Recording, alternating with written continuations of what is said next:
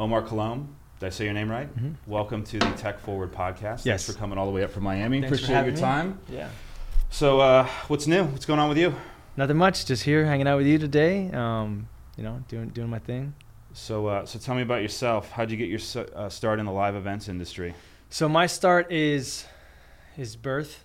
Birth? You got birthed into it? I got birthed into it. You're the first one. I was the first one. Yeah. My dad owns an AV company in South Florida, so from the time I came out the womb, I was there. So you were entitled to this industry from day one. I can't say, I won't say entitled, but yes. Destined. You were destined for is a this better industry. Word. Yeah, okay. yeah, destined is a That's better good. word. You're yeah. right. So it grew up all around me. My uncle does this, my brother does this, my dad does this. It's a family thing. So as a kid growing up in this, like, what's your first memory of AV? Like, did your dad talk about it at the dinner table? Did he take you to the office? Did he show you technology? Like, my son he always points out projectors. Yeah. He loves projectors. So what were you like? What was your first piece of technology that you projectors. latched onto? I mean, I'm a video engineer, so projectors. Yeah, no. My dad would always come back with like trinkets and souvenirs and gifts from different shows and like stories. Come back from Infocom or something. Yeah, and just stories like, oh, I went here and I checked this out, I did this, I did that, and I'd see like the photos he would take. I'm like, oh my god, this is awesome. Like, I'm thinking he's doing parties and stuff, and then I got older. Right. You're doing corporate stuff, okay. But and then going to the office, seeing my family and hanging out with him at the office and seeing, Mac movers, and my dad fixes stuff too. So it was like seeing the guts of all. Like to this day, I still think the inside of our projectors are gorgeous. I know it sounds weird, but I love looking. It's a beautiful thing. Yeah, there's a lot going on inside there. Yeah, there's a lot going on. Same thing with lights and movers, like the inside of those, all the motors and gears and stuff inside. Like that's totally intriguing to me. All right, so you grew up in the industry. Yeah. So at what point did you say to yourself, all right, this is the path I'm going to go in? So in high school, I have dyslexia. So in high school, my parents separate, and I stayed with my dad. And my dad was literally an hour walk or a 10-minute drive from my school. And in that school, they had a TV production class and a theater class. Okay. And for whatever reason, I took those all 4 years. And my last 2 years, the teachers were so comfortable with me, they let me lead the classes. Not lead them exactly as a teacher, but like for the tech side of it. So every Friday, I had a new station out. Every 3 months, we had a theater play going on. And I would spend hours and hours after school doing rehearsals for theater, doing edits for the Western News Network is what we called it. Okay. And I learned to use Final Cut there, and learned how to do all that stuff. So that was kind of like my, hey, my family does this, I'm getting good at this. And I'd ask my dad, hey, I need to do this theater thing. I need some sound noise. Can I borrow some mic? Oh yeah, here's the mic thing, and here's a crown, and here's how you use these, and here's how you do the board. And it's like, oh, cool. And then, my uncle come over there, hey, okay, let me help you program the board. Let me show you what's going on. I'm like, oh, so then I learned that way too, which was really fun at the time. And that's kind of how I got I got more into it, I guess, with my dad, because I was like, oh shit, this is really cool. Like, I can do more with this. And then, in high school, he's like, hey, you want to come on a show with me? And I started doing little things here, mainly pipe and drape. So, let me not exaggerate. That's where you got to start. Yeah, that's where you start. Yeah, pipe and drape. Right. My dad says, like, you got to work your way up. I'm like, all right, so pipe and drape. But I got to see the setup, see the clients, meet people. So in high school, you got to do a little bit of production. Yeah. Which, by the way, it's funny because we had similar paths, because my high school, I remember in 9th grade, we got our TV studio put in, and it was like Panasonic SVHS decks and like the little recorder camera. And they're like, who's that kid that volunteers at the public access station? Like, get him to do it. Yep, so I was literally the same kid. They literally gave it to me, and they're like, you do it. And it's basically me and my friends just having fun for 90 minutes and learning how to edit.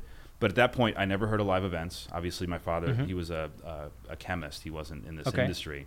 But I never heard of it before. Gotcha. Like, nobody talked about it. So I have to assume, on your side of the fence, like when you're in those classes in high school, is anybody talking about live events? No. So if your dad wasn't in this, you'd have no idea. I'd have no idea. And what's funny is, so when I worked for my father, I did 3 years, and I got to the point where he's like, hey, if you want to move up, you should go get a degree. And I was like, well, do I really need that? And he's like, no, but you should go get one. So I went to school. I was going to do 4 years. I ended up doing 2 because the entire program didn't teach. And it was for digital broadcast. I literally did one class for E&G. Okay. And the class I did I was so frustrated with it, and it was the reason why I stopped going, or I ended up doing my 2 years. I learned how to run an E&G camera in one show with the camera operator. It took the school 3 months to teach me the same things that one person taught me in 4 days. Right. And I was like, yo, this is ridiculous. And then I did one class for actual broadcast switching, in an actual studio that the school had, an actual switcher and all that. Never took the gear apart, never put it together. Never ran any cables, just literally switched buttons here and there, and took tests on random stuff like camera shots and things that had nothing to do with what I thought needed to be taught. And I remember, like, I'm going to school, I'm working in this industry with my father, And my main concern is signal flow and building and taking apart the stuff, as accurately as possible, so that we're not backtracking on this cable's not run correctly or this cable's bad, and like just figuring out issues. This school wasn't teaching me any of that stuff. It was teaching me how to be an operator, and I can't think of a single person who just left school and was, oh yeah, here's $40 an hour or whatever. You're gonna operate this board for us on this live show. Like that doesn't happen. I went from high school. I did not go to college. Okay. And I'm proud of that fact, by the way. But so I got out of high school, started in a small AV company up in Michigan. Okay. And the way I taught myself is whenever it was slow, I would just read manuals. So I'd see the guys like setting up a Barco 808, and it looked like the most complicated thing in the world to me. So I'd sit there and I'd read the Barco 808 manual, and I would learn how to do it. And like over 3 or 4 days, I'm like, it's not so hard. Right. Like it's not easy, but it's just following the steps. It's following the steps. And all you have to do to learn is just have access to the gear, have a good attitude, and read the manuals, and then from there ask questions. Yep. And Barco has, I don't know if they had it when that product was out. So I started on the Barco. This was the CRT, so this was red, green, blue. Well, so did they have the quick guides? Barco's phenomenal. They had a quick guide? I don't know. I just remember it was about this thick, and I would just sort of like thumb. So I remember I would always go to quick guide first, and that'd be how I get my SOP, my standard operating procedure, to like start up and running. And then once I got past that, okay, now I know how to start it up and get it up to speed. I want to learn more about the nitty gritty of it. I'd read the manuals. But the quick guides were always like, oh, fine. That's the first thing I want to look at is a quick guide, because I want to see how to real fast, like what they tell me I need to do for it, how I should start it up, how I should do this and that. And the Barco always had the, power on, factory reset. It was like step always the same. One. Step 1, power on. Step 2, factory reset. And I was like, okay, so that for me till this day now, I factory reset everything, because I want to be at a baseline where I know what's going on. Not what the last guy did or something else. Because he probably screwed it up. So just start from scratch, start over, and then so you know what the baseline is, because you're coming in thinking that. You're thinking, oh, this is going to be this and this and that. And it could be a million things that guy did to that switcher that you don't even know about unless you went in the menus and found it. Right. Or knew what he was doing on the previous show. So I always factory reset. And I learned everything on Barcos. I was a Barco house when I started. Projectors, switchers, everything. Me too. It was Barco 808s and the 9200 light cannon, which I think light cannon is the most badass name for a piece of gear ever. And I was with the Barco guys last week at ISC, and I was like, guys, can you please bring back the light cannon? They're like, why? I'm like, it's the most Belgium name I've ever heard in my life. And they almost took offense to it. They're like, well, what do you mean? I'm like, just think about it. It's just, like Light Viking. Like, it's just a cool name. But anyway, going backwards. So you get out of high school, do a little bit of stint in college. I left high school. Take me through it. So I left high school. Had a rough family situation, joined the military for 6 years, so kind of got away from all of that. I feel like I needed structure in my life at that time. Okay. I was I'm very preppy now. I was very gothic back in the day. Okay. All right. Very Love into to rock see those and roll pictures. stuff. Yeah. I had Vegeta haircut, so just imagine that, like black out. Fingernails, the whole nine. No, I didn't do the. Okay. I was never into the nails part, but I had the long hair. I had the black clothes, the Jinko pants, and the Spencer stuff, and all that craziness. But anyways, so I joined the military to get structure in my life. My dad supported, my mom didn't, so that was an issue. But I joined at 17. Did what's called split ops. So did National Guard for a year.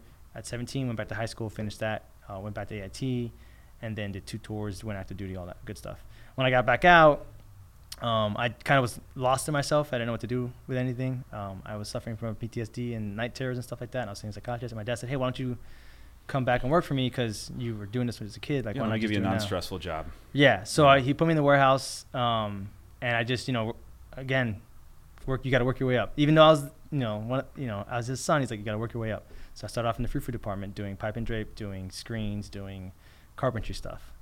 Okay. And then I moved slowly into the video side.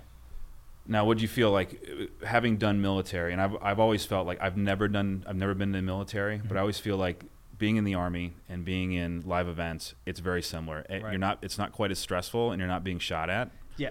And then there's the Army, so we'll talk about the Army.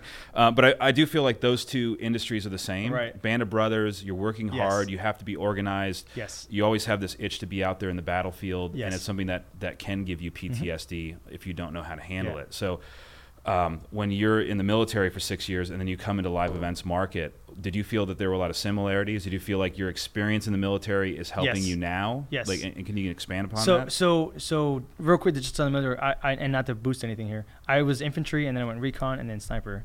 And a lot of the things when you get specialized are very similar to the guys in this industry that get specialized in their departments, audio, video, lighting.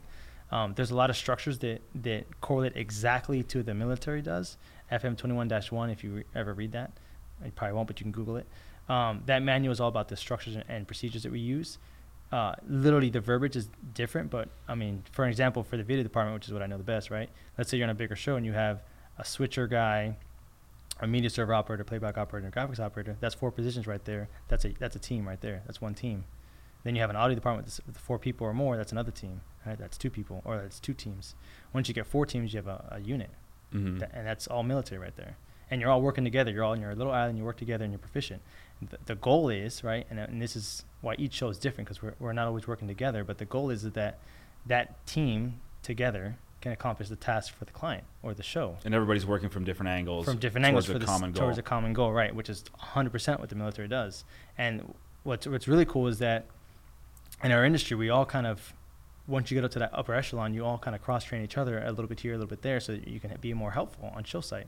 So you're not just in your own little silo, like, hey, I just do graphics, I don't know anything else, which doesn't always happen. But most of the times that's how it goes down, and there's people to help you out, set your stuff up. And it's the same thing in the military. If I have a 4-man team, I got a shooter, I got a saw guy, I got a medic, hopefully, and I have my backup guy. That whole team needs to work together to accomplish a mission. Independently, though, they need to be experts at what they're doing. They need to qualify with their weapons. Same thing. Okay. So when you're working for your dad's company, would you look at that more as basic training? And is that something like in the AV industry as it evolves? Is there more of a need for basic training where people can come in and learn fundamentals about our industry, and then from there they can make a decision on, okay, I want to go into projection, or I want to go into image processing? I think the best, and I say this because this is my experience, I think the best route is to go into a company, start from the ground up, and figure out that path you want to take. Work for VR, work for anybody. Work for a company, go in there and sorry, what I want to use. Work your way up pretty much until you find that department you want to be in, and then specialize in that. Well, cut your teeth. You can work for an in-house company. You can work in a warehouse. Just basically ask questions. I say work in a warehouse, honestly, because I did the most of the warehouse stuff, and most of that stuff translates amazingly to the field. And you have access to the gear, which is important. You have access to the gear, which is important. Yeah, and if you work in a warehouse right now and you're listening to this, I guarantee you ask your boss if you can stay after hours to work on stuff, they're not going to say no to you. If they trust you to be there without them, they're going to say, yeah, no problem. And you take out that piece of gear. Well, it's funny. It shines. Like when I was a kid and I was like, I would idolize these guys that would come in from shows, back when I was 18. Right. And I was like, I just want to be one of those guys. I want to hang out with them. Yep. I want to go out on show site with them. So I started reading the manuals, and then they take notice. They're like, what's this guy doing? And then a few weeks later, they're like, hey, would you like to come out and do a gig with us? Yeah. And then from there, it's like, it's all attitude. Then they want to see, okay, can this guy work the long hours? Can he take the stress? Can he work good under pressure? Right. And if you can do those things, the technical skills don't mean anything. Yep. Those will come with time. What you need is like, okay, is this person built for this? It's like a chef. Yeah. Not everybody can be a chef. Correct. You have to work long hours. You're going to get cut. You're going to get burned. Yes. It's not for everybody, but the people that do it work really hard and they love it. And I feel like our industry is the same way. Yeah, and I think that's a very good point that people are missing constantly, is that you can learn all the things you want, but if you're not a good person to hang around with, if you're not someone that's enjoyable to be with, no one's gonna want to hire you.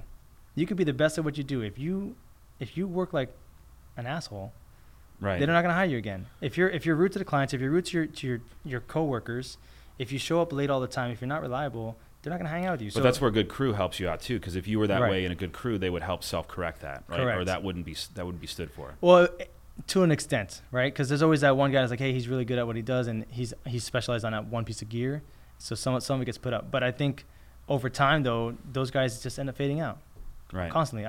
I meet more guys who I just like hanging out with they're not the best at what they do, but they're great to hang out with, and they bust their ass to get shit done, and they're always reliable when I need them. So it's like, yeah, that guy may not be the best at that, but I know he's going to be here. I know he's going to do what I need to do. I know he's going to help me out if I need it, and vice versa. I'm going to help him out because I know he needs it. Right. I think that's the main thing that people are not seeing in this industry, is that you can be you can do all the classes you want, do all the meetings you want, do all the reading you want. If you're not just a good person in general, no one's gonna want to work with you. It must be interesting, kind of being, because you do a lot of freelance work still, right? So you're not privy to always working with the same crew. Correct. So you might have a crew, guys or gals that you work with, that it's tight, everything's great, but then now you're flying across country and you're doing a show with a bunch of people that you've never met before. Yep. And it's like sometimes you never know what gear you're going to get, and you never know what people that you're going to get. But a good engineer, a good a leader on show site can be like, okay, I'm going to make all this work. Yeah. I'm going to figure out everybody's strengths and weaknesses, and I'm going to pull it all together. Do you have to?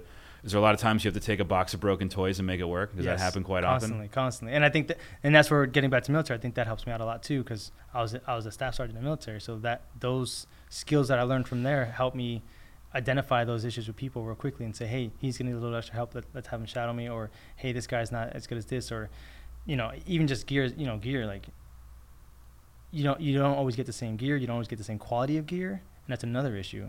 And it's being able to be competent enough to know, hey, I was using this same switcher last time, but it was not in this condition. And now, one of these ports might not be working, or, whatever the case is. Right. And company knowing that, you know what, let me get this guy to help me run this out or to troubleshoot this with me because I know he needs extra help. And then the other thing too is I'm the first to slow myself down if I see a guy struggling. And if I just teach him, now I know the next time I see this guy, if I ever see him again, when I worked on the Miami market, I did that all the time with anybody I met.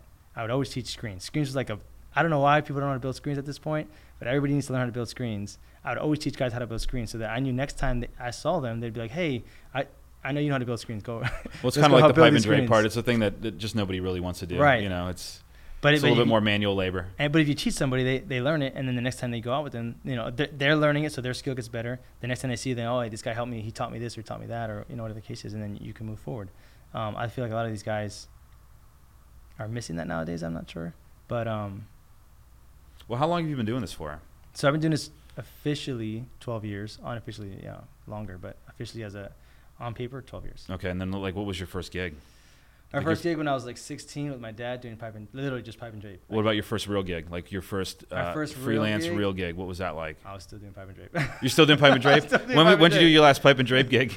I haven't touched pipe and drape in years. That's good. Unless you count tech drape, because I want to. Sometimes you got to put the tech drape up. You got to put the tech drape up, yeah. But no, I haven't pipe and drape up for years. So how'd you settle on video? So for me, video was the most challenging, and not to bash any other department. I feel audio's. I mean, there's a plethora of knowledge everywhere you go. Like, there's so many audio guys. This market's saturated with that, and it's an XLR. Your signal flow is very limited, unless you're doing, one of the bigger brands. We're using LM4 and stuff like that. Then it gets a little more complicated. But majority of what you're doing is XLR. It's very simple. Well, what I always look at is if you look at lighting and audio, both great professions, but most of that crew that works on lighting and audio walks away. So you typically have an A1 and an A2, or an LD and an ME on a really big show. Right. And then video, you might have 6-8 positions if you count camera operators and everybody in that mix. So there's a lot more opportunities for employment on the video side. Definitely, that's a good point. I never saw it that way. I just saw it as the hardest. For me, lighting was simple. Lighting was just too heavy. I don't want to lift heavy lights all day. I don't want to lift truss all day. It was just heavy. I guess it just depends on what level you want to do it. Yeah. I mean, you can obviously do easy video, and then there's video that's extremely complex. There's all different sizes of shows. I've just jumping on that, I've learned every department, including media servers. I've gone to Spider training, Ascenders. I've done the E2 training. I've done both of those with you guys, Spider in Georgia. But yeah, video was the most challenging department, and I felt like I wanted to be challenged in this industry, and that was kind of why I went that route. Okay. And the projectors were the coolest things. It's like, okay, I want to learn how to do the blends and the convergence and all that cool stuff, and I want to really fine tune this. And I was all around a bunch of old school guys like, hey, you can't do warping, you got to do it old school.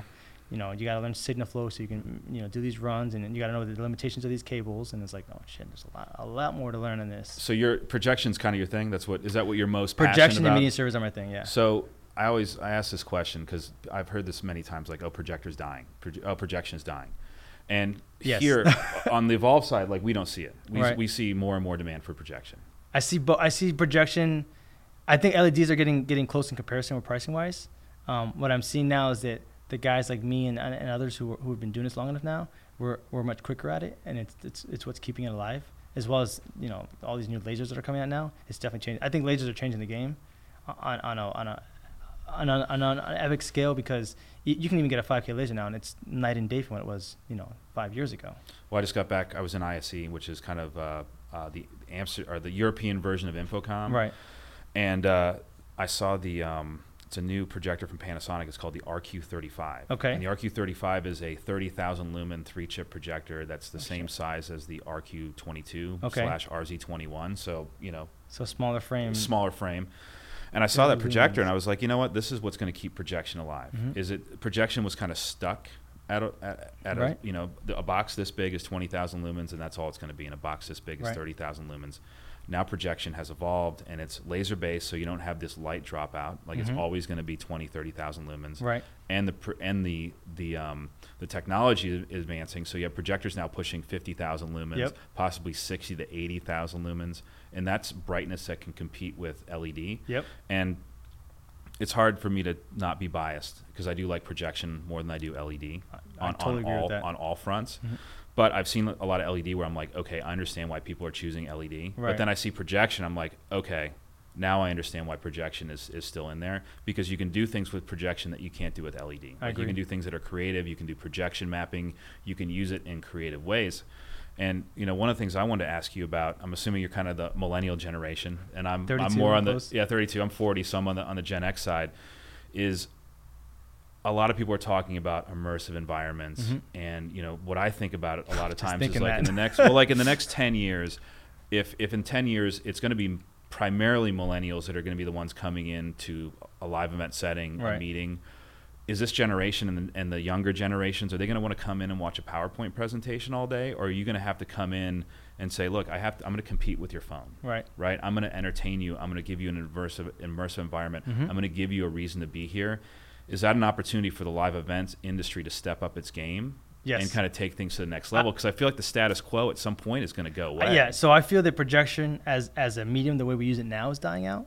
Not the projector themselves. I feel like that. But what you're saying is where we're going with it. And I think that's becoming more and more prevalent, and LED walls are not able to keep up with that demand of what that is. Because, I've been seeing shows lately where, LED walls are the same. They're bigger, they give good colors, but you can do these projection mapping gigs that just give you these immersive environments that you can get into that the clients can walk around and they can interact with, and they can do more with it, and you can't do that with LED. And there's way less points of failure. Way less points of failure, yeah. Yeah, and that's another thing too. Though is it's Ethernet cable, and one cable goes wrong, the whole panel goes out. It's a bunch of Christmas lights. It's Christmas, yeah. There's so many things with it. But and laser projectors and projectors in general. Even weight wise too. Like Panasonic are, a quarter what the weight was. You look at a Barker RLM-W12, that thing's in comparison to a Panasonic 120. That thing's 20 times. Well, it's changed. You look at an FLM 20K, and what a 20K weighs now, it's probably half the weight. Half the weight, easily. For sure, easily. So they're getting lighter, they're getting easier. They have the cages that are way better now, and not just that one product. Multiple of them. But projectors are able to do more things that we're just not doing yet. That I think we're going to start getting into in the next couple 5 to 10 years. I think the key is, you never overreact, because when a new technology comes out, or a technology like LED that used to be really expensive and then it's gotten really cheap, clients are ultimately going to rental staging companies and saying, give me something different. And what a lot of them are doing is they're saying, well, we'll take these rectangle screens and replace them with rectangle LED. And that's working, but then eventually it's like, well, I need something different. Give me something that's more immersive. Give me something that calls out to my audience. And the pendulum always swings both ways, and it'll probably settle somewhere in the middle, and there'll be shows that can utilize LED, shows that can utilize projection, and then shows that can utilize a mix of the two. But my question to you would be, as a, if there was someone that was primarily doing projection, and obviously you have shows that are reoccurring, if you're seeing 50% of your clients saying, hey, this is going to be an LED show, do you look at retraining yourself, or you just let those go and then try to diversify and look for more projection-focused gigs? Like, do you stay projection, or do you say, all right, I need to learn how to use this technology? So I'm on the ladder of I need to always be improving. So I've already learned Bromptons, I've learned Novastars, I've learned LED panels, I've learned how to build them, set them up. So I've already gotten myself into that realm, so that the more calls I get, I can take those calls. I still feel that projector, though, like we were saying earlier, doesn't get utilized to its full potential. And I think that as the scenic pieces get more elaborate and the sets get more elaborate, it'll come back more. So my skill set will still be there. But definitely LED walls, I've been learning a lot more about those the last 2 years. Just because of that same scenario where I'm getting those calls now. It's like, well, do I say no because I don't want to learn it, or do I learn it and just do what I can? And it's been the latter. I'm learning it so I can get on shows. Well, it's interesting that you do media servers too, because what we want to do is educate our customers on media servers, because most see them as an expensive tool for only the largest shows. But I look at it as it's the tool of the modern live events company, because if shows are going to go from basically rectangle IMAG screens and basically large format televisions in a ballroom, and go to more immersive environments, now you're not it's not a screen, it's more of an immersive environment. Now you have to wrangle all those pixels. So do you see the importance of a media server? Kind of like the light bulb for me clicked like 6 months ago. I'm like, oh, I finally understand what this does. Gotcha. And not only how it works to play back content, but also how it can be used to win business. It's interesting you say it that way, because I've always viewed it as video finally catching up to lighting and audio. When you go to a show site, when you have just a regular switcher, you're lucky if you have an aux going out. Think about, the 902s. That was just program out. That was it. Now you get, upgrade to, let's say, a Hannibal or any other switcher, and you might have an aux out. Those were us kind of getting up to that level where I can do what all the audio guys and the lighting guys have been doing for years. Yeah, I'll send whatever you want anywhere you need. Where video's like, unless you tell me that ahead of time, I cannot make it happen on the fly. Now with the media server, I can. I can take in whatever you want, and I can send out whatever you want and send it to wherever it needs to go, assuming I have enough inputs and outputs or IOs. Right. I feel like media servers are now at the point where we are catching up to audio and lighting, saying, hey, we can also do the same thing they do now. And I feel like there's also a lot of frustration with clients is they're saying their audio guy and their lighting guy can send whatever they want anywhere on the fly for them based off of what they purchased. And video guys are always saying, oh, we can't do that because you didn't tell me ahead of time, or it's too late now, or I have to bring in this other piece of gear to do that, or I have to do this and that. Media server now, I'm able to play at that same level saying, yeah, what do you need? Where do you want it? Right. And I get the added benefit of saying, now I can play with my screen. So if I have a bigger screen, I can create multiple sizes, multiple shapes. I'm not limited to what my switcher is now. I'm limited to my imagination almost at this point. That's to me is where the industry needs to go. Yeah. Is either you're going to go in one direction or the other. Mm-hmm. There'll always be room for meetings, but when you get to that tier 1 and you're doing the larger shows, it's got to be media servers have to be part of that equation. I'm not trying to sell media servers here. It's just when you look at what they can do, it's not just playback on show. It can be used as a sales tool. Here's your rendering. Here's your fly through. This is what your show is going to look like, all the way through the process. Yeah. So to me, it's really exciting technology. It's just we have to figure out a way to make it less taboo for people, because it is confusing. It confused me for a long time, and finally I'm like, okay, I'm a total advocate of this platform. I just, for me, it's as from being on so many shows, myself, I feel like video, it has to go that direction. We can't keep using those single switchers, those single things, unless you're doing something with cameras to feed it to that. I mean, you can't. And it's kind of fun, right? The technology's fun. It's definitely fun. It kind of gets your creative side going. It gets your creative side going, and you're not limited to what that one box does anymore. Now you're able to do so many more things and be more creative with it, which again gets back to that immersive environment. That immersive environment becomes much easier when you have this media server to run it all. Well, you got the keys to unlocking that. If the content's developed, you can make it happen. Mm-hmm. All right, so you submitted some questions, so I'm just gonna because I think some of them are really good, so we'll go through them real quick. So this is one of my favorite questions to ask people is, are you a video engineer, or what is a video engineer? And what I tell people a lot of times is, you can either come in and learn a piece of technology. So let's say you come in and you learn how to run an E2, okay? You're an E2 operator, right? But on show site, you can't call yourself a video engineer. The only way, and this is my opinion, then I'll let you let me know if I'm right or wrong, or take this in any direction you want to go in. But if you're calling yourself a video engineer, it's kind of the way you might be able to call yourself a CEO. You can't call yourself a CEO unless you're running a business, inspiring people. Gotcha. You have a vision, but you can't just have 2 employees and say, hey, I'm a CEO. Right. You have to earn that. And to be a video engineer, I feel you have to earn it. So my opinion of a video engineer is, if I'm in a position on a show, and let's use E2 since that's the most common video processor. I'm the E2 operator. I'm going to charge a high rate for that position. You should. And I have to at least have some working knowledge of every position on that show, which means I'm not as good as my projectionist, but if my projectionist wasn't here and something happened, I could jump in there. Yep. I got a Tri-X cable that goes bad. I have enough engineering skills to fix that. I can strip an end. You can rotate to any position, troubleshoot, fix, jump in there, and not just be strapped into sitting in front of this box. I agree with that. If you want to bill yourself out as an operator only, that's fine. You can certainly do that, but I don't think that you should call yourself a video engineer. A video engineer is, I have a wide knowledge that I've earned over a long time, and I'm going to apply that. You're hiring me for my knowledge as a video engineer. What's your take on that? So my take on it, so for me, it's a verbiage thing, right? Words have power. So, I feel that in the industry, legally, or technically, not legally, let's say technically, we are video technicians. Unless you went to school and you got an engineering degree and you have a license to be an engineer, then you can call yourself a video engineer. But you also, like you're saying, have to be able to do all these other departments at an ESC level. If you can only run the one system, I don't think you can call yourself a video engineer. You can call yourself an operator for that system, but you can't call yourself a V1 in my mind. And then back to the verbiage thing, I feel that people get stuck on the verbiage a little bit, but we are an industry where we're in a gray area because we do have to know engineering as part of our job to get what we need to get done. It's not just a technician. I'm not just an operator of that piece of gear. There's also other things going on about. There's signal flow going on in the background. There's an understanding of data, bit rates, of resolutions, of how that's going down this HDMI cable, this SDI cable. There's a lot more knowledge going around. It's on the engineer level, but there's no schooling for that. Right. And I feel like the video engineer verbiage is just is a legacy from when this industry started 30, 40 years ago, when the guys went to broadcast engineering school and came in and left the TV studios to come into this industry. That verbiage stuck with them, and we just carry that on. We kind of grandfather ourselves into that. But the reality is you didn't go to school to become a broadcast engineer. You came into the industry and took operating classes, technical classes. And that's interesting because, like, when I first started, I started way back in '98, right?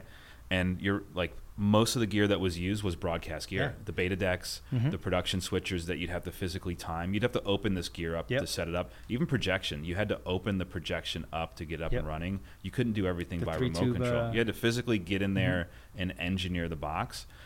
So in a way, like, broadcast engineering skills and engineering skills are important, and that term has been grandfathered in. Correct. But I guess my question would be, if you are the V1, you're in the leadership role of video on site, is there a better name for it? Yes. Or is it just V1? Hey, you're the V1. Yeah, see, that's the debate right there is what would be a better name for it. And I don't know, because I do see that as a gray area. Can we comment below on better names for video engineer? I'd love to hear it. We'll nominate someone. Because I feel you could change the industry. That would be interesting. Yeah. But yeah, that is it. To me, is where we fall in that gray area where we have to be both an engineer and a technician. So you are an operator, but you also are an engineer. If you're at that level, there are people that they only know one piece of gear or they barely know it, and they operate that one thing. But yeah, for me, a V1 has to be able to run. He has to be an ESC level person to call himself a V1. To a video engineer on a site, he should be able to say, hey, this is what I'm running here. But if anything else happens, I can jump on and fix it or get it running or figure out what the problem is, or real quickly on just my box tell you, hey, I'm not getting the right thing. Let me program my EDID, or hey, that I'm missing colors on that. Color space is wrong, or your cable's bad. You know what role I always thought should be more adapted to live events? I don't know if it'll ever happen, but I'm a big proponent of it. Is what? In the broadcast world, they have what is known as an EIC, engineer in charge. And basically, okay, you've got your E2 op and your media server op and all your ops. Right. And they're able to focus on their vertical. Yep. And then you have an EIC that basically worked with the rental staging company. They signed off on all the gear, all the sub-rental items. They did all the cable counts. They've reviewed the drawings. They're there to help load in. They're there to help with the setup, answer any questions, solve any problems. So if there's an issue, you can stay in your seat. I'll troubleshoot it. Yep. You're missing something, I'll get on the phone. And then once the show's happening, I'm sitting at a desk in front of my laptop, and I'm there just in case anything is going wrong. And it's similar to a pilot. Once the plane's up in the air, okay, it's a hard job, but we're in autopilot now, and if there's turbulence, I'm here for you. And I think on the larger shows, an EIC is the perfect position, but I think it's something that's really rare or something that isn't really talked about. But I did a truck gig, or a few truck gigs years ago, and I remember I would work with the IC was the guy or gal. Like that was a person that you went to with all the questions. They dealt with all the stress. And once the TV broadcast was going, they were the ones sitting on in their easy chair next to the truck, just watching the broadcast in case anything goes wrong. And that's the calmest part of their job. So I definitely get hired for that position a lot. So that is coming back. Let's bring that back. There is a need for that. I do get hired a lot for that position. I do a lot of most. I would not say most of it, but probably 60% of my traveling is just for that one position. And you said something to me that I feel doesn't happen a lot, and I feel like it should. When you're in that lead role, you are supporting your team. You're not there to sit back and relax once the show's going. You're there to support whatever your team needs. Any department, your job is to support that team and get them what they need so they can do their job efficiently. Right. And I feel like I've met other guys who the show starts and they're like, okay, you're on your own. If anything happens, let me know. And then they come in as like a reactive force instead of a proactive force. And that's, maybe that's why I get more calls for it. I don't know, but that's something I'm very, very keen on. Even, when I work with anybody, it's like, hey, what can I get you? What can I make happen? Like, how can I help you? Because we're in this together, but I'm done with my stuff. Well, if you think about it, on a really big show, if you are the V1 and you are operating the E2, right, and you're in rehearsals, and the chances of things going wrong are much greater, obviously, on a very large show. that's where you should have an EIC, yep. because you can't get out of your chair, and now you're stressed out because you're like, oh God, how do I fix this? I gotta run over now there. you're preoccupied, where an EIC can just get up and start tackling. So anyway, more EICs, the better. I think it's a great people. Go learn how to be an EIC and create the position in the industry, because it's needed. Yeah, and I, just real quick to jump on that, I think one of the problems we're having in the industry is that on the client side, the big house box office people are selling that but that guy is standing in the room supervising really, but he's being sold as an ESC, and I think that's where that discouragement of that is on the client end, where because they see it on your side like, oh, why am I paying for this? I paid this for these guys, and there was some guy standing there. It's like, well, no, it's your insurance policy, right? So it's like, I know when I do that gig a lot, I'm always running around mainly doing signal flow, but that position to me, is super important. That's a great topic you brought up, because it needs to be brought up more. It needs to be done more in the industry. So here's another, before we run out of time. Sorry. No, this is a great conversation. This hour or 3 hours or however long we're going is flying by. But one of the things I want to ask you is, before we get into kind of AV Educate and what's going on with that one, is health and well-being. Okay. Because I talk about health and well-being a lot. I'm a big proponent in health. Yep. I try to go to the gym every day. When I was a technician, I was the complete opposite. Very social, go out with the guys, beers, late at night, back in the hot seat at 6 a.m. Could easily do it in my 20s. At 40 years old, I don't know if I could do it. Right. And I often wonder, like, if I were to continue at the pace as I was from 20 to 32, what health condition would I be in now if I didn't make lifestyle changes, eat healthy, exercise, all those things. But before I let you answer this question that I'm sure you know a lot about, it's really effing hard. It's hard for me to go to a freelancer and say, or technician and say, just work out, just do this. And it's like, well, what do I do when the client is literally rolling in pizza backstage at 8 o'clock at night, and I've been here since 6 a.m. and I'm here till 10 o'clock at night? When exactly am I supposed to go to the gym? Right. I think that's easier said than done. And I have a lot of respect for people that can actually be disciplined enough to like get up in the morning early or go to the gym really late. Right. So you're obviously a busy freelancer, but how do you fit that into your schedule, and what have you, first of all, what's the good, bad, and ugly that you've seen with technician friends that you've known? Right. And what advice to people out there could you give? What advice could you give the people to help with their health and well-being, and overall just their ability to crush it for a long period of time in this industry, which you can either crush or it can crush you? Oh, I like that. So last year, I won't mention names, but last year, one person very close to me died, and 3 others died that I'm aware of. That I knew who they were, but we weren't very close. Same. All health-related issues because of the stressful industry we're in.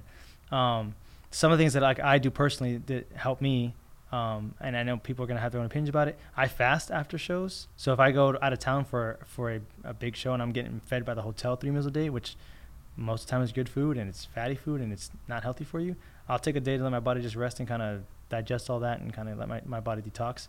For me, when it comes to timing issues, if I'm not a big sleeper, so 6 hours, 5 hours is about all I need, and I'm up and going. I try to go to the gym. If I can't because of timing issues, I'll do a quick HIIT. It's called HIIT training. If you guys don't know what that is, look it up. Trust me, that 15-20 minutes of that, and you're gonna be good to go. There's YouTube clips that you can use your bed in your hotel room to do a 20-minute exercise. Yeah, little things like that. Just little things like that. So I do what's called Card PT, which I was posting about this month. And while you're talking, can I pull up, go ahead, yeah. Rich, if you want to go to the AV Educate page before we talk about it, I did see something. Where was it? You had something where it was like, here it is. A deck card? No, back pain relief. It was almost like yoga positions that you could use on a chair, so backstage. I found these really cool guys who make these, I say quick guides for a lot of things, but like little illustrated guides, and they're chair workouts almost, so that, we spend 10, 12 hours in a chair, 16 hours in a chair. These little things you can do in a chair real quick and knock them out. Again, back to the scenario, hey, I'm stuck on a job all day. I've been working from 6 a.m. to 6 a.m. to 6 p.m. or 8 p.m., whatever the scenario is. There's some little guides now that you can just knock them out in your chair while you're sitting there. Do you think it's important for AV companies, production companies, to make sure that the hotel is providing healthy food, to make sure that there are breaks for the crew where they can get out, stretch, walk? Yes. Do you think AV companies should indoctrinate health and well-being more? Because I feel like a lot of people go from show to show to show, but there aren't a lot of people that are saying, hey, you need to take a break, or how are you doing? Because there's the health and well-being side, And there's also like, if you're just going through something, like if you struggle with anxiety, depression, you're going through a divorce, something's happening in your life, and you can't stop that. You're on a train, you can't get off the train, right? Because that's how you make a living. You know, there's nobody that you can really talk to say, all right, this is what I like. It's almost like an AV therapist. Yeah. Like, what do I do? Like, I'm struggling right now. I'm drowning in, you know, anxiety. I'm going from show to show. How do I break away? Like, nobody's really talking about. Nobody's talking about mental health and well-being a lot. And I think one of the big issues is when you're in that band of brothers and you're working with that crew, it's hard to sit there and talk about, hey, I'm going through some stuff right now. I need some help. Like, it's just not something that's brought up in conversation very often. Or maybe you see something different. Yeah, no, that's just a tough one for me, because I feel like that's on you to manage that scenario. And one that's on you to manage it, and two, you know, I'm all about seeking for help. I'm all about talking for stuff when I can to select people. You know, I'm not super open about my personal life, but if I have a real issue, I'll find a friend or a colleague or somebody who I can talk to about it and kind of, you know, get it off my chest and let it out to the universe and get it over with. You know, it was funny when you were saying that. I was thinking about, you know, myself in general. You know, I get lunch break sometimes. I'll grab my plate, take it to my desk, eat there, because I still got to work on something to get it done. Right. You know, because I'm just like, man, I got to get this done. So I don't know. I feel like it's a tough subject, because I don't know. I feel like it's on the person. You know? And I hate to say this, but do I have to baby that person who I'm hiring every time? Yeah. To work with me. But you know, when you see people that are young dying. Yeah. I don't mean to get all down. No. But I mean, like, when you see people that are in their early 40s having heart attacks, it's like, obviously something has to be addressed for stress management. Yeah. Like, we're not meant to sit in chairs all day long. I agree with that. So it's like, all right, get your step counter.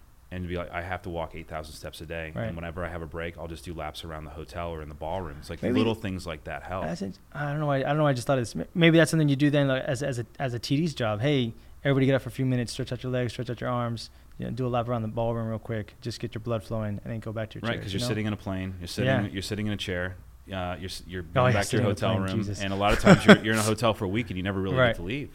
And then it'd be one thing to be able to go home for a week, relax, you know, drink your green shake, go to the gym and all that stuff, get it back on the protein diet. Yep. But a lot of times it's like, all right, I'm going to the next city and I'm going to do it all over again. Right. And that's why I do the card PT thing in my room real quick, because I know those I can knock out real fast. It takes about 15, 20 minutes. I pick 4 random workouts. I just do them real quick. I get it done. I go about my day, because I don't always have time to do that. And then I don't have any good advice for the plane rides, other than that one post about some stretches you could do in the plane. I'm actually more into yoga than I actually am strength training. So I do a lot of yoga stuff. So I do a lot of stretching. Yeah, the planes are horrible. I mean, you know, unless you got status, you can fly first class every time. You know, planes are just bad. But it is good, like, long term. Okay, you have to make a plan and think, okay, I'm doing this in my 20s. This is where I need to be. This is where, but, you know, not just from a money standpoint, but just personal well-being, all these things. Now I'm going to my 30s, my 40s, my 50s. What is that progression? What does my life look like through the industry? Because if you plan it out right, this industry will constantly reward you. If you don't, it can easily suck you in. And that's where everybody has to be careful. Hustle in your 20s to 30s. 30s to 40s, you should build your empire or build, or, you know, finalize yourself in your career. You know, you should always be moving up the ladder. If you're, you know, 10, 20 years as a stagehand, you know, you're hustling it. You might want to start trying to get into lead roles so that you're not always killing yourself. Well, in your 20s, people should think that you're broke all the time. So 20s, it's just save all your money, live with your parents. I mean, if you're going to be on the road all the time, drive a garbage car to get you back to the airport, back and forth. Live as low as you can, keep your expenses as low as possible. Yeah, your overhead. And then figure out what you want to do. If you want to start a AV rental company or a live event production company, start buying gear, you know, with cash. Yeah. And then generate income, go to the bank, take a loan out, and start growing your business, hiring people. Right. If you want to be a real estate mogul, start buying, you know, say, look, I'm gonna work for the next 20 years, and every 5 years I'm gonna buy a house. Right. And I'm gonna pay cash for it. And then at the end of that 20 years, I'm gonna start, you know, down a different path. Any notes? You got notepad? What is that? Here, you want to write that down? I'm already 10 years late here, but there's a lot of things that you can do. Like, and the other thing is, like, and one thing I wish I would have done back in the day is bought stock, because you sit backstage all the time and you hear all the information on what these publicly traded companies are doing, and you're just sitting there. So, like, get into stocks and use your money that you're you basically figure out a way to sit in the chair less and less. If you do it for a living, that's what you want to do. Right. Do it forever. Fantastic. But if you want to figure out how to diversify, then start thinking a little bit long term. Okay, the next year I need to do this. Right. The next 5 years, 10 years, 20 years, this is what I want to do. Right. Don't just do the same thing every single week. I think that's important. Building your kit up, building what you use to go on show site. Building up your whole thing. Like you had the switcher you bought years ago, and that's how you started to move up. I think everybody should be doing that. Screen Pro 2. There it is. Pro 2, Shout out to Screen Pro 2. Everybody should be doing that. I mean, it's just common sense. You get to a point to where you can only make so much money, and then you add this piece of gear now that increases your value, and then you get called more for that because now you're a direct source for it. Well, something that I've really been impressed with lately is I observe a lot of people on Facebook and LinkedIn, and I look at the millennial generation these are the new technicians, mm-hmm. right? Like my age group, we're kind of in the middle. We're not quite the OG status yet, but we're kind of we're getting a little bit more gray hair. But what's interesting is I see a lot of people using social media to promote themselves, not just saying, hey, I need a gig next month. Yes. These are my dates available. It's here I am directing the show in Vegas. Here I am directing the show over here. Big on that, yep. And it's showing what people are doing, and they're using social media the same way people in other industries use social media. Mm-hmm. I'm seeing more podcasts, people talking about this industry, getting excited about it. When I was doing this as a tech, none of that existed. Right. So now it's like there's more of this community that's emerging. Yes. And that will lead the segue into kind of AV Educate and what you're doing with that. So you've got a Facebook page called AV Educate. I've got it up on my computer now. What's it all about? Why'd you start it? And kind of what's the end goal? So exactly what you were saying. So AV Educate, I started as a napkin idea that was to better it myself and my coworkers and friends, because I didn't have that resource growing up of where to go to get education to get better at this. It was either get mentored and trained on the job or read a manual. And there are so many more options out there, but there was no centralized place to do it. So AV Educate is that, or it's growing to be that centralized location where you can go to this, follow us, or follow AV Educate, not really us, follow AV Educate, and anybody who does any kind of training is going to be on there. And I'm posting on it, Chris is posting on it, a bunch of guys that are on this page post to that page. You guys are posting stuff on it. Yeah. And it's meant to, that's what it's meant for. Like, hey, I want to grow this as big as I can so that the new guy coming in, year one is going to say, hey, I just follow AV Educate, and every class I want to do, they just posted it on there. And you know what? It's working towards where I would love to see the industry going, which is if you look at other professions. So if you look at, there's these guys on YouTube, Casey Neistat. Right. Some of these bloggers that do like Photoshop touch-ups and there's people that do reviews of cars, but they're extremely entertaining, extremely passionate. They have millions of viewers.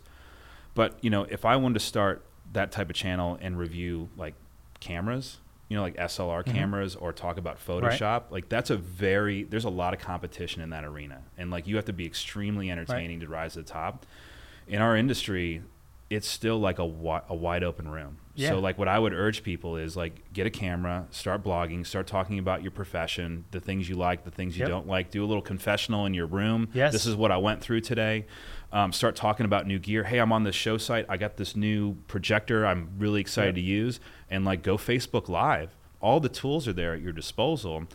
And there's no static. Nobody's doing it but a few people. Right. Now, I think that'll change over time. But right now, it's like you guys are all the forefathers of this. So, that's content. What's the worst that can happen? I'm trying to cultivate that right now. Yeah. I'm trying to get guys to do that because our industry is lacking that. And the manufacturers, when you look at the big picture, right, what they do for our industry is pennies for them. Like, Well, they don't understand our industry. And at the same time, the other issue is they're always going to talk favorable about their product. Mm-hmm. So if you as a top projectionist is like, hey, I just want to talk about this new Barco projector I used. It's awesome. And here, let me take you through it. Let's walk around it. Let me pop the top off this thing. Check this out. Exactly. You would be more of an influencer. So if you're saying something's good, that means 100 times more than if a manufacturer is saying something's good. And then when manufacturers see that, like you're going to hashtag Barco on that or hashtag Panasonic. And then they're going to share that because they know that's gold. That's marketing gold. Right. And now that builds their brand and it builds your brand. Exactly. So it's a double win. So it's like we should almost train people how to do social media. I'm not the best at it. Oh, yeah. But I think there's natural talent out there. But it's just saying, hey, I think the more people see others doing it, then it inspires more to do it. I mean, you can go out for a couple $100 and buy a GoPro, throw a microphone on top of it, and start vlogging backstage. You can go live with your phone. I mean, you can do it on your phone. Again, all the tools are there. My podcast, I'll give it. My podcasts are done on a phone, on iPhone 11. I literally talk on it, publish it. I use GarageBand to do all that stuff. I'm not an audio guy. I'm not savvy about it, but it gets the job done. People listen to it. It gets out there. You know, the whole thing of AV Educate is exactly what you're saying. I want to provide that community so that guy who wants to do that stuff, who's willing to do it, I want to partner with him and say, hey, use the platform, bro. I have the people, I have the bodies. They want to learn. Use the platform. If you're motivated to do this, do it. So you can search AV Educate on Facebook. You can search AV Educate on Facebook, Instagram, Pinterest. There's a webpage. I mean, everything is educational. It all leads to other guys to do the same thing I'm doing. If you go to the webpage, there's at least, I want to say 8 trainers on there that are in different fields between audio, video, lighting, that lead you to. If you want a list of expos to go to for this industry, go to the webpage. There's a list of expos. There's over a dozen expos you can go to. They're AV specific to corporate AV or installation. Go to the Facebook page. It's the most active. We have a unit section in there. You can self-train yourself on the unit section. You can go to the files section and download over 100+ files that we have, ebooks, PDFs. You're doing decimator training? I mean, little things like that. Decimator training, yeah, little thing like that. Yeah, so we did a post. It got some traction on it. We saw that you know why you got traction on it? Because nobody's doing decimator training. Exactly. And that's the thing, like, this new piece, and that's what's amazing is you get some new, record deck out on ShowSite, you might be the first one to use it. Now do a video. Hey, I just want to do a quick recap on this product. Right. I'm going to show you how it works. This is what I like. This is what I don't like. Nobody's doing it. So just do it, right? I mean, that's what I think is exciting. All right, last 2 questions. All right, so what is your advice for a young, emerging, let's stick with the video side, video technician. What advice can you give to them on building their brand, standing out, and ultimately, shining on ShowSite and becoming, building up their own brand? So the first thing when I say building up your brand would be, because we're all brands, right? We're all brands. Yeah. You have to look at it that way. Starting, obviously, like you said, social media is huge. You do that. That's your portfolio for life. Every show you do, when I like, for example, when I do my social media stuff, I tag myself where I'm at, I tag what I'm doing on that show, and I tag, hopefully if I'm with good engineers, I'll tag them as well with me. And anytime a client has a question about it, I say, yeah, I did this show right here, boom. I did this show over here, boom. I was using the E2 for this show. I was doing this for this show. I was doing this for this client. Like, they have an immediate feedback of saying, okay, he's done something similar to what I wanted. So get your social media game on point. Be very cautious of that. On the flip side, it can get you in trouble. So be cautious of what you are posting, when you're posting it, and how you're posting it. Make sure the client's okay with it. Correct. If not, keep it very agnostic. Okay, here's the switcher. Don't show what's on the screen. Right, don't show what's on the screen. Just show, hey, I was doing the switcher for a show. Be vague about it if you have to. I do tons of stuff like that too on my personal stuff. There's also tons of shows that I don't even post because I'm not allowed to because it's an NDA. Incorporate yourself. Get your brand going. You don't have to pay a ton of money to get a logo or anything like that. Use your name. Use whatever you want. Take those tax deductions and everything. It's all important. Yeah, it's huge. That'd be another thing. And then read the manuals for whatever it is you're doing. Master any piece of gear you want. Just master it. And I promise you, from the basic switcher to a master, 2ME switcher. If you master one piece of gear, that knowledge will transfer to the next thing and transfer to the next thing. All the gear we use in this industry, all the different brands we use, they're all very similar. It's different verbiage and different positions of buttons, or it's in the menu somewhere else. But it does the exact same thing. So you master one of those and you learn everything that thing does inside and out, and get it down to a finite of what it is.